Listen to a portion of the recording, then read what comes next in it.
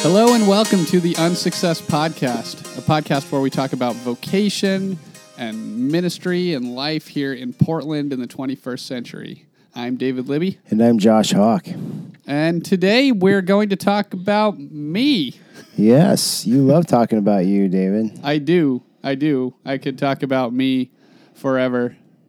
Sometimes I feel like when I'm talking with other people, I need to just shut my yap because it always comes back to me and what I'm doing. But yeah, I'm excited. I'm excited to talk about myself. Yeah, I mean, it's a gift. It's not everybody's able to talk about themselves like you and I are. Yeah. I love being self-centered. There's this passage about. Let me quote that. David loves being self-centered. There's this passage about the fruits of the Spirit, and I'm pretty sure self-centered is in there somewhere. It's in the Gnostic Gospels, I think. Right. I have a translation of the Bible coming out in 2019, and it'll be there. The fruit of the Spirit is love, joy, peace, patience, and selfishness. Yeah. Lifeway's going to love that book.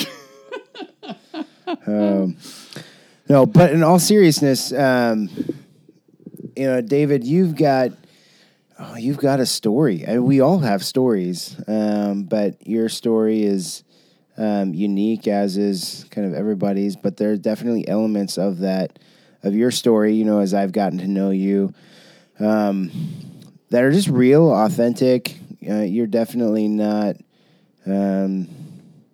You're not the poster child, necessarily for a lot of things. Hey, just kidding. But I think that's one of the things that makes you great and makes you so much fun. But let's talk about you. Who is David Libby? Where do you come from? Yeah. Well, David Libby, me.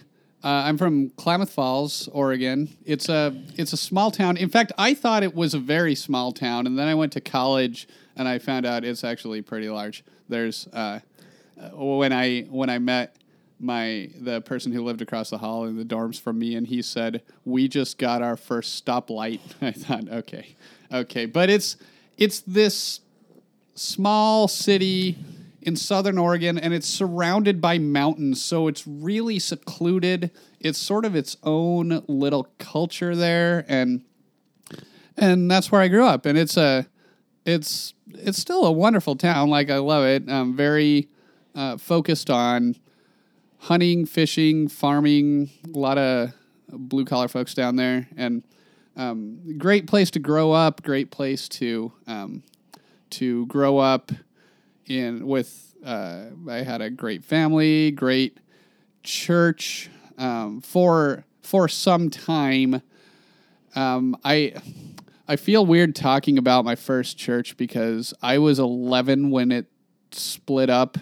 Like 90% of the people in my recollection left the church. Basically, just a whole horde of us. There was a lot of fighting behind the scenes, and you find in church work that when people are fighting behind the scenes, it eventually spills out into the public knowledge. And there was a lot of anger at my pastor. There was a lot of anger at the leadership of the church. And so a bunch of people left, including us. And, that stung, but we shook it off like Taylor Swift. And so we started going to another church for a while. I got really plugged into the youth group there, and life was good. And I remember I always loved church. I always loved youth group. I'm one of those kids that liked all the Christian music that was trying to be like the awesome music of the time, but just wasn't as good. And wearing the Christian shirts, I was kind of, you say I'm not a poster boy, but in terms of youth group, I kind of was. I mean, that was my life. And so part of being a youth group kid is you always go to camp. Yeah. And summer camp is where everything sort of changed for me. I met a lot of great people. Every year, camp was awesome, and every year I left thinking, oh, man, I'm going to live my life for Jesus, and then I didn't, because that's how camp works. You get really excited, and then you don't change at all. But this one camp between my sophomore and junior year, I remember it really well, actually. There was only like 20 or 30 people there. I mean, it was for a camp, really small. Like a really small group of people, but what was great about that is we all got really close-knit. There were almost as many counselors as there were campers. So, like, all of us became sort of a family, and I don't remember any of the teaching there, because for any youth leaders or camp counselors, you know this. The youth never remember the things that you teach them. You've been a youth pastor. You know this. That's right. It's tough. And so I don't remember any of that. What I do remember is two things. My friend Shire, who said, hey, I started coming here. I was dragged here. I'm going to die soon because I've overdone it with the hard drugs, and I want to give my life to Jesus. And he did, and it was a powerful moment. It was great. It was wonderful. And the other thing that I remember, and I don't know why these counselors saw this in me, but my parents showed up at the end of camp with the car. I'm about to leave. I'm about 5 minutes from leaving, and this husband and wife counselor couple from Brookings stops me. I don't remember their names. If you're listening, find me. I'd like to get coffee with you. But this husband and wife, they talked to me and said, you need to be a pastor. And we want to see your church when you're preaching. And again, I don't know who they are, so they probably never will. But you talk in Christian circles a lot about a Damascus Road experience, right, where like, so there's this story in the book of Acts where Paul, he's killing Christians, and suddenly there's this bright light and everything changes for him and he becomes a Christian himself. And a Damascus Road experience then is an experience where everything changes for you, and I didn't have that. And most Christian leaders I know didn't have that. Yeah, it's true. It's surprising, right? It happened at the right place. Like, I think of summer camp, and I definitely had some experiences at summer camp where it's that Friday night, or that Thursday night at camp. That campfire kind of thing, and you just heard this awesome, inspiring speaker. But for you, it was 5 minutes before you left, and it's this couple that who knows where they are, or who they are. They just said those words, David, you should be a pastor. And somehow that's what stuck. Yeah, you would think so. And ultimately, yes, but I blew it off. I was like, no way, man. First of all, I had no desire to be a pastor at all. I didn't feel like I had the gifts. I didn't feel like I was a good public speaker. What I found out is that kind of comes with time. Like, very rarely is someone a great public speaker right away. I didn't think I had the abilities. I didn't want to do it. And I wonder if part of that goes back to my first church and the people running out the pastor and all of us leaving. I mean, that's always stuck with me. And I've seen what can happen in a church when there's a lot of fighting. And so I didn't really want any part of that. You talk, this has nothing to do with anything, but you talk about the Friday night at camp. And one of the times that I had one of the biggest doubts I've ever had about my faith altogether, those nights are powerful, right? Yeah. You got the music, you got the power sermon, and then everyone's crying and giving themselves to Jesus. And what I realized as a youth pastor is that happens every time. And sleep deprivation mixed with not getting fed enough all week. And high decibel levels. I mean, you could easily explain the phenomenon with emotional highs. And so that was one of the biggest doubting moments I ever had as a Christian. And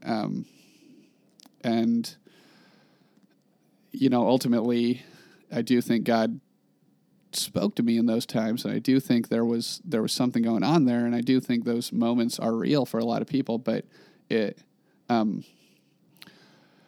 was a pretty powerful moment in my life when I accepted some of these doubts and actually wrestled with them. But that's all besides the point. So you say everything changed in that moment when they said you're going to be a pastor. And it didn't, because for about a year, I was a junior, and I hadn't been a great student freshman and sophomore year. And I knew if I had any hope of going to college at all, I needed to up my game. So I was just focusing on doing well enough to go to a college. And I didn't know what I wanted to do, but I knew I didn't want to do that. I didn't want to be a pastor. And people ask me, like, when did the change come? And I say, I don't really know. I remember when I first said out loud, I think this is what I'm supposed to do. And that was about a year later, the summer between my junior and senior year. But it happened slowly. It happened through conversations. It happened through quiet. It happened through reflection.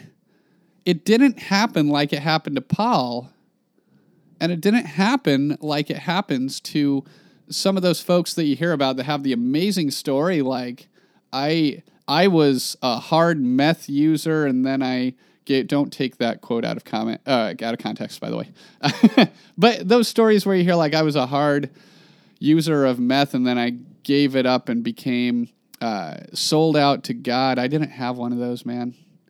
I was always a follower of God, and it took a long time to be convinced that he was calling me to do ministry. And so it sounds like you never actually had one of those moments, no. But it was this kind of slowly drawing, to God, and so this kind of we talked about this, before, this long obedience, in the same direction, and so it was just kind of this tugging almost, it wasn't this aha moment, right? Right, yeah, and I think those stories are not as sexy. And those stories are not as cool. And I think those stories need to be heard a little bit more because those are a lot more common. Right. You're never going to be able to talk to 50,000 people with a story like mine. Well, I didn't want to be a pastor, and then at some point I did. But that's how God pulls people very, very often. It happens slowly, and it happens over a long period of time. So I decided that I was going to pursue this, and it was frightening because a $40,000-$50,000 a year college to do a thing that I wasn't sure I was cut out for is pretty scary. So I went to college, and over time I got hooked up with some different forms of ministry. I was sort of testing the waters in college, seeing what worked for me, seeing what I like to do. I started playing guitar, and so I thought, well, I'll try playing in some of the praise bands. And anytime someone would give me the option to talk to people, I'd do it. If someone wanted me to pray, I was very uncomfortable with that in public, but I do it. I was sort of testing the waters and seeing what stuck.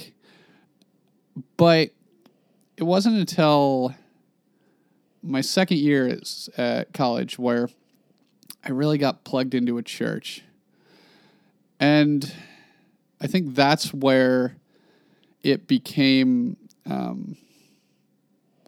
I started realizing how tough ministry is and how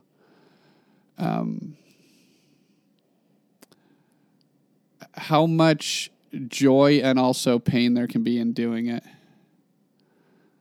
So I started at this small church in Junction City as a youth pastor, and almost right away, it was like, looking back, I learned from my youth pastor, and he was one of those cool youth pastors who liked having fun. And so I tried to do that too. And for the most part, it didn't really seem to work. I remember distinctly having a lot of nights where I'd do youth group, and then I'd go home and I'd be like, oh, the kids didn't like the games and they didn't get anything out of the lesson, and this is going nowhere, and we used to have 12 people here and now we have 3. It was devastating, and it always felt devastating, like what I was doing wasn't enough or wasn't right. And that's when the should I really be doing this started to settle in. And I think you know that feeling. Mm-hmm. Yeah, when you're doing what you think you should be doing or what God has called you to, and it's not working, or we compare ourselves. We play that game of comparison, you know. Yeah. We compare ourselves to other churches or other youth groups or other organizations, you know, that are doing the same thing we're doing, and they seem to have success at it, you know, or, you know, in your example, you know, maybe you were comparing yourself to the youth group that you were a part of, you know, growing up, to the youth pastor that you had, and you just weren't getting the same results. And it challenges you, or it calls you to question, I think, maybe especially because so many of us don't have that burning bush experience, you know, that like God spoke to you, you know, audibly. And even right. So, I think Moses still had those feelings. Did still yeah. have those feelings of like, I'm going to quit. I can't do this. I'm not cut out to do this. Yeah, peace out, God. I'm gone. And he actually told God, you know, like, I think you got the wrong guy. Mm-hmm. You know, I am not the person for the job. So you're having these doubts in Junction City. Right. Yeah. And that never really left. I mean, I don't ever think that I was doing a bad job, and I don't think even then that I thought I was doing a bad job, but it just, what I wanted to see God do in some of these youth, I didn't see. And I think that's part of the issue. I wanted to see it, but you don't always. And especially with high schoolers and middle schoolers, they're pretty closed off sometimes. And you can pry a lot, but you don't always see what's going on beneath the surface. And I'm just now finding what some of the community building, relationship building, and some of the growth with God that was happening in these students. I'm seeing that now, following them on Facebook and Twitter and whatnot, but I didn't really see it then. And I always wanted to be like an optimist there, but I remember driving home many nights and thinking, this is just not working. Like they picked the wrong guy. But I stuck it out for about 4 years. And Lena, my wife, we met partway through. Well, we got married partway through me working there, and she started working as the children's minister at the church, and then my pastor and I had to sit down at one point because I was starting to have those like severe doubts that I was talking about my own faith, and so we sort of had one of those knockdown, drag out type of conversations, and it ended with him saying, "You're welcome to stay, but I think seminary would be good for you, and I think you are ready and equipped, and God has equipped you to want to take the next step in your study." And so at the end of that meeting, I pulled back, and Lena, for another year while I was looking for, or a year and a half maybe, while I was looking for a school to go to that I could afford. Seminaries out there, you're too expensive. I know there's no way around it, but it's impossible to go. So we should start a cheap seminary, man. Yeah. No, we should not. But I ended up going to seminary, and during my time there, just kept plugging away. Like, the thing is, I don't think I can stop. I think just learning about God is not enough. Like, I need to be doing something with my faith.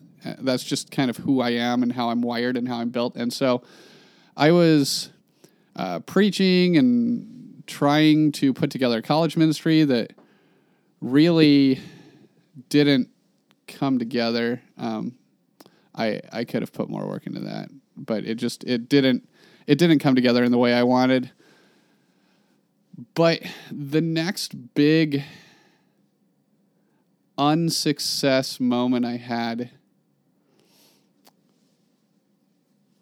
and I would almost call this like a flat-out failure on my part. It's at least it was not successful in the time being. I had this like urge, this realization that youth are kind of pushed off into their own little wing of the church, and adults are doing their own thing in the sanctuary, and there's this big split. And so I thought, I want to be a youth pastor, and I want to bridge that gap. I want to bring together the youth and the adults, and so I started as a youth pastor at a church, and it was with middle schoolers, and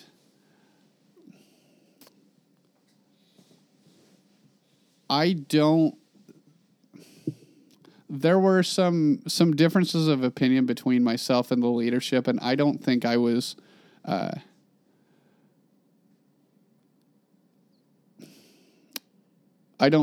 willing to make concessions and try and make things work so much at the church. And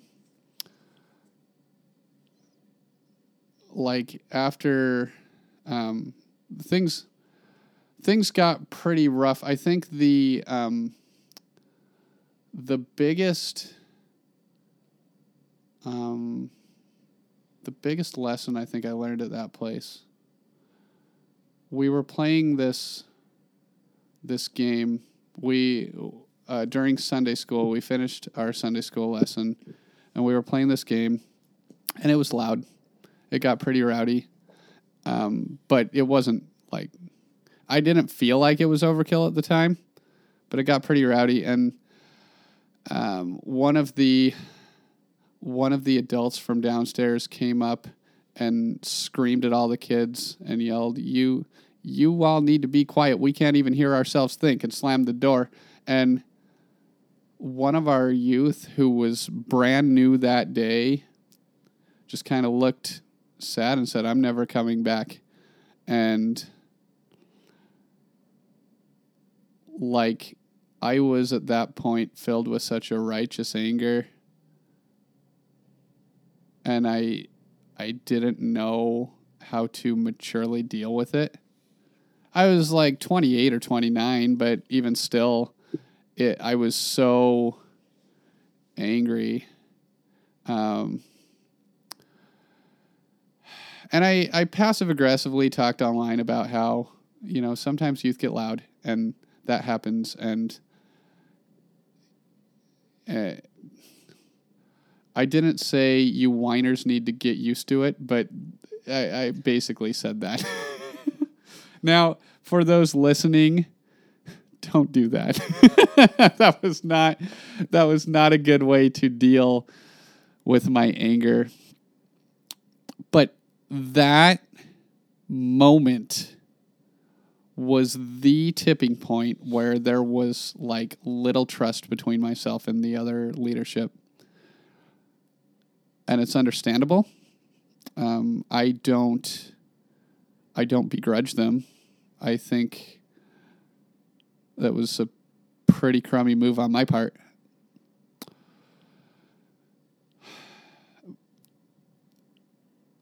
I think I learned that day that you can be mad for all the right reasons, but you have to deal with it rightly. And that's a lesson that I've been continuing to learn throughout my life, for the 6-7 years after that. As I listen to that story, I think of Jesus, and there are a few examples, in the Gospels that we read of that. The first one that comes to mind is, when the kids are coming up and are loud, I'm sure. Right. And, they were probably younger kids, but, for the sake of the context, the teenagers are, I think, the exact same thing. And Jesus told the disciples essentially probably like the same thing. What was going on in Jesus' head is the same thing that's going on in your mind. It's like he's feeling the exact same thing, as you were. Right. That kind of righteous anger, indignation, and so he tells the disciples, basically to shut it and let the kids come. And he stopped what he was doing at that moment, and welcomed them. And then, of course, we have the example where he went into the temple, and the money changers had just kind of made a mess of things, and he got more visibly angry in that moment. But I'm sure I can't help but imagine just what I know of Jesus, the fact that he was the lover of the outcast, that he showed compassion to those nobody else showed compassion for, that kind of a thing happened a lot with him. And how did he respond to that? What are those times when, Jesus, because I also can't help but believe that, that Jesus was very respectful with those who he was angry with as well, and there's a way to be angry with somebody and still be able to highly respect them. And so I think he had this, I think, beautiful way of, or I have to believe at least, that of embracing the rowdiness, the uncomfortableness, the messiness, the failures of society, if you would.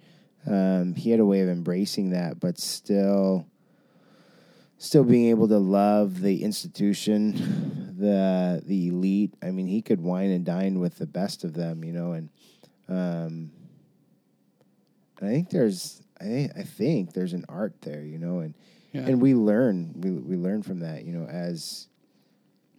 as you have.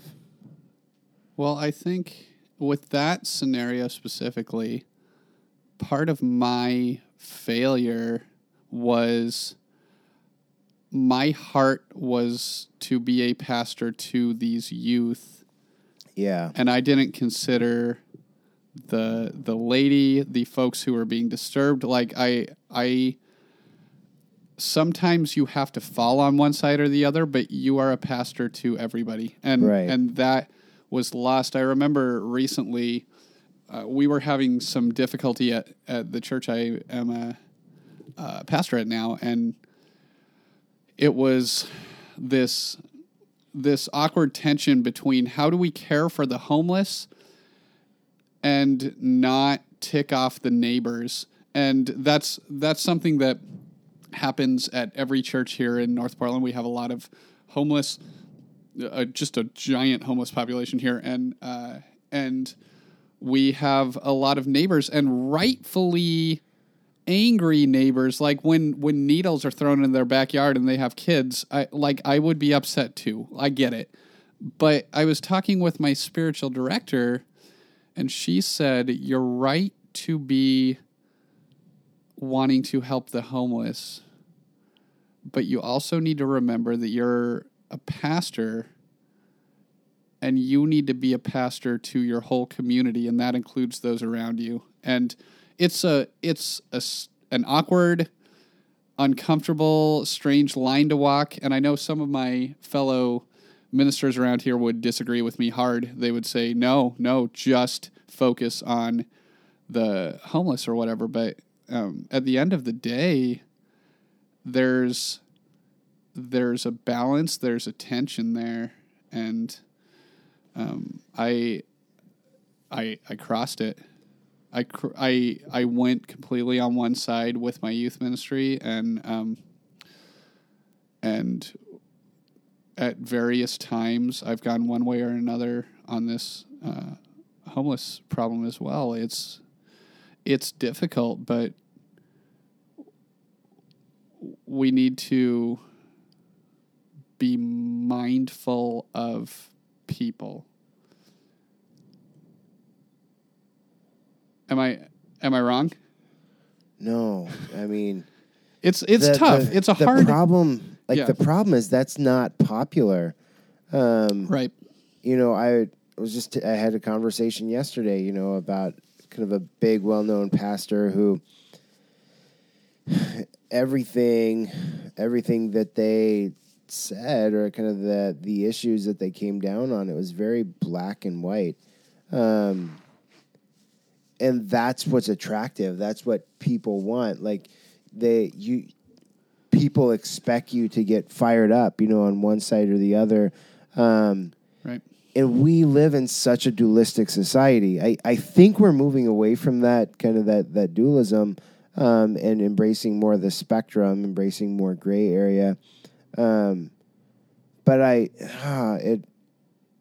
it's hard and it's frustrating. You cannot please both sides. But I think if we step back, and this is where patience comes in, this is where faithfulness, where longevity can come into play, because as you establish trust, we're able to interact with both sides. I used this example the other day, and I was working with a couple who are getting married this summer. We were talking about compromise. I am not a fan of compromise. I don't like compromise because compromise, in my mind, is a lose-lose situation. Everybody's giving up something. And so just recently, my wife and I painted our living room.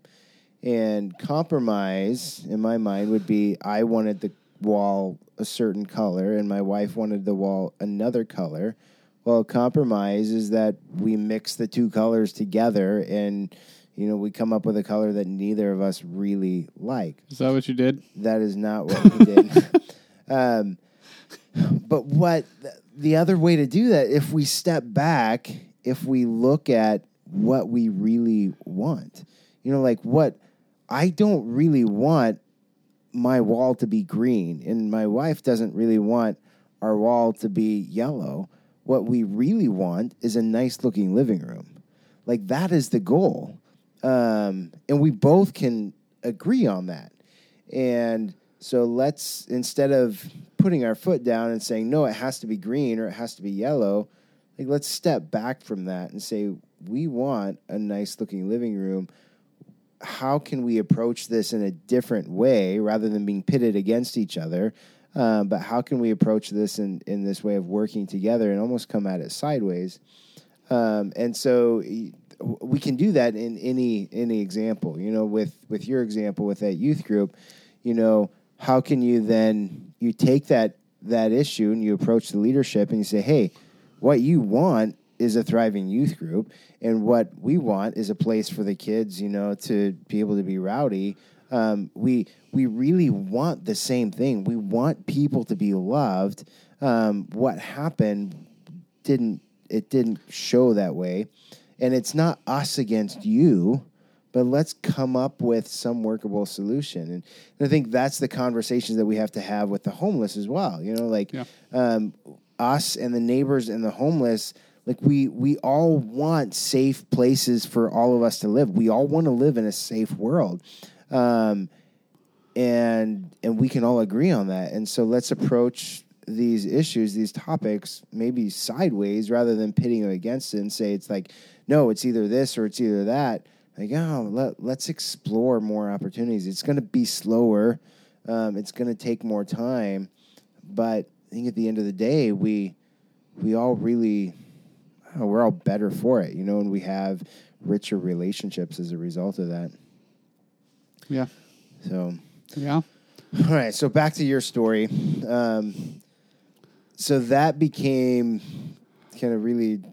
That was a big moment. Yeah. That was a big moment. And as far as things I've learned, that's probably in the top 3. You learn best from screwing up. I don't think that's universal, but I think it's mostly universal. I think you learn best when you've screwed up, and I did, and I've realized since that if I'm going to be a pastor, I need to be a pastor, not just to like one subset of people. They might be like the people that I'm really shepherding, but if someone else has a need, I can be there for them as well. Even if it's annoying to me, even if I don't want to do it, and a lot of times I don't, I'll be real. You can, you who are at my church can think about if that's you or not. It's not. It's not you. But like I remember one day, there was a guy who'd come to our church a couple of times, and I had only been at the church for maybe a month at this point, and I recognized him, and he asked if his mom was there, and I didn't know who his mom was. I didn't even remember who he was. There's 100 people, and it's only been a month. I couldn't remember everyone's name, and so I said, sorry, I don't know. And he walked off, and I remember distinctly going back inside and not hearing a voice, but feeling this urgent message like, you're a pastor, go talk to him. And I had just blown him off. It was at the end of church, and I was trying to shake a bunch of hands and say hi to people. But this guy was really hurting, and the people in the foyer were fine. You know, they were getting along just fine. Things were okay, and if they wanted to talk to me, they could wait around. And that's, had it been before that one moment with the youth group, I don't know if I would have chased him down. But I'd been learning over the years, you're a pastor, like, be aware when someone needs you. And And so as far as learning goes, that, like I said, is in at least the top 3 things I've learned in life. That's really good. We get caught up and, as a pastor, we're also kind of the CEO of this small business. The church really functions as a business. And so we get caught up in having to make sure our numbers are right, make sure, we're collecting enough people, to be able to pay the bills. And we forget that our main calling, is not to run an organization. It's actually makes me sick when I actually think about it. It's people. It's not just running the books. It's not just running so things. It's people. So pastoring a small church, there's the reality, there's the administration, of running it like a business, but stepping back and realizing that our first call is to people, and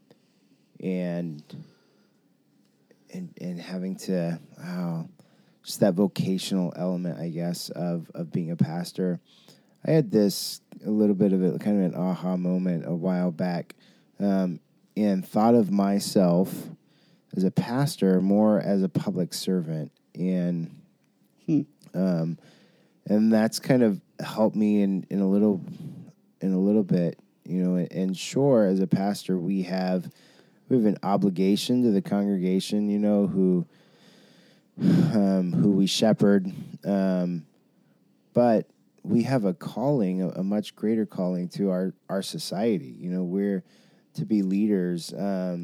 When our neighbors come into kind of a crisis moment, or members in our community, if they need kind of a spiritual director, it doesn't matter if they go to our church or if they ever come to our church. We're called to be an ambassador for God, to them, to be able to speak love and worth and value, and to be there when seemingly nobody else kind of in their network or in their family or friends, has been there for them. So it's a high calling, and it's good for us to be reminded of that, over and over again. Yeah. It's easy to forget. We get bogged down, and I'm not talking about paid church pastors. I mean anyone who's following their vocation in life. It's easy to get bogged down in the to-do list. It's super easy to get bogged down in the minutia of what you have to do, and at the end of the day, there are people with needs and there are people with hurts, and we may be equipped to be the person to meet that need, and just sensitivity to that, awareness of that is, I think, what God calls us to. Yeah. It's not gonna make you popular necessarily. I remember reading The Pastor, which is Eugene Peterson's memoir, and he said at one point, don't follow my lead because I do this very differently than other people, but I just always had a sense that I'm a pastor and not a business guy, and so my church never really grew too big. And I find that's pretty accurate, and I go, if we're being real, I go back and forth on whether that's good or bad. But that's, if I were to pick one or the other, I think being there for people will always outdo trying to grow a big, sexy church. The problem... What would grow a sexy church is if you called it Sexy Church. Right, yeah. I think one of the problems, and this idea of church growth, and probably, a lot to do with business growth, or really anytime we're looking to grow something, we're selling a product and there's this exchange. Right. Like I want to please the people in my congregation because ultimately, there's the reality that, my paycheck comes, from their support of the ministry. And if they're happy, then I'm happier, everybody's happier. But there's this give and take, whereas there's other people that we are called to love, and we will never see anything from that. We will never get anything back. Right. And definitely there are people in our congregations, that are that way as well. Right. Sure. Right. If you're looking for a give and take, it feels like a very one-sided relationship. Yeah. Where you pour in and pour in and pour in, and it just takes a cursory reading of the Gospels to realize that's probably what Jesus wants, but it's still, it can be exhausting. It is so exhausting, but I'm drawn to that because I think there's this ideal, especially as pastors, we get to model that. Like I think there's this high calling that says we need to be in such a place spiritually, in such a place with our relationship with God, where God is just filling us up, and then we can, in return, kind of give of ourselves in such a way that we're not requiring people to give back, for us to be okay, for us to continue to function, and that's hard, but I've seen people who do it really, really well. My dad is one who comes to mind, and others who we've talked to and who we'll have on the show, who are just able to give and give and give and give and give and give. Linda Joe was one. I'm like, right, dude, you just give and give from such this depth. Yeah, but then we've been to, I don't know if this is like giving away, I don't think this is too personal, but we've seen her at gatherings where she is just broken, man. Yeah. Because she just pours herself out so much that she's she has very little left in those moments. Yeah. And there are those moments where we realize that we have to go away and we've got to fill ourselves, we have to be intentional. And Jesus, of course, knew that too. Jesus spent lots of time, alone with his Father, and he needed that so that, he can give and give. And I guess it's being intentional with that, knowing kind of our own tank, kind of our self-care. I don't like the term self-care a lot because you're super wrong. It's great. Because it's focused on, ourself. And I do think, especially as pastors, that self-care is not for us, but self-care is so that we can then in turn, give of ourselves. So in a roundabout way, it really is for the sake of others. Right. Yeah. Well, David, thanks for sharing some of your story. This was a good conversation. I'm never quite sure when I'm going to talk about me, where things are going to go, because I mean you just from now, but just in general, I like to take rabbit trails. Yeah. And so this could have gone anywhere, but I think this was a good, healthy, helpful conversation. Yeah, that's good. And of course, we've only scratched the surface. There's so much more to David Libby than what we've talked about. Right. I'm going to start my own separate podcast called The David Libby Unsuccess, Show. The David Libby Chronicles. Yes. Make it it has to be a video cast, though. Video cast? Okay. Yeah. I could, I mean, vampires and zombies are kind of on their way out. Like, what do I need to add to make it popular? What's big right now? Shaving your head. I've done that twice. I did it. Well, I did it fully once, and my wife said never again. I think the trick is you have to grow a full out beard. Yeah. You got to have the whole beard and shave your head. Yeah, I can't do that. I get a goatee, and actually, my saga, my story of facial hair is like in college, I could grow a mustache and one sideburn, and that was it. And like a lot of neck hair, and I can still grow a lot of neck hair. Now I can grow a goatee, one sideburn a lot more than the other, but not the full beard. I can't. It does not happen. So I can grow a 5 o'clock shadow. It takes about 7 days. it looks pretty good right now. Yeah, it's 7 days. Yeah. Yep. So that's the look I go for. I'll be sure not to shave my head without telling my wife, though, right? You're right. Don't do that. Word for the wise. Yeah. Talk to your wife really about everything. Yeah. Yeah. Especially about physical change, because she has to see you every day, you know? Yeah. Like, it's important. Well, it's been good talking with you. We look forward to talking with you next week. We're going to have my friend Jay on, who's fantastic, and he's going to be a great guest. So we hope you look forward to that. But you can find us on Facebook, on Twitter, on Instagram. I used to be on Snapchat, but I found it stupid and I deleted it. So don't try and talk to me there. But for the Unsuccess Podcast, I'm David Libby. And I'm Josh Hawk. It was great talking to you, and we will see you next time.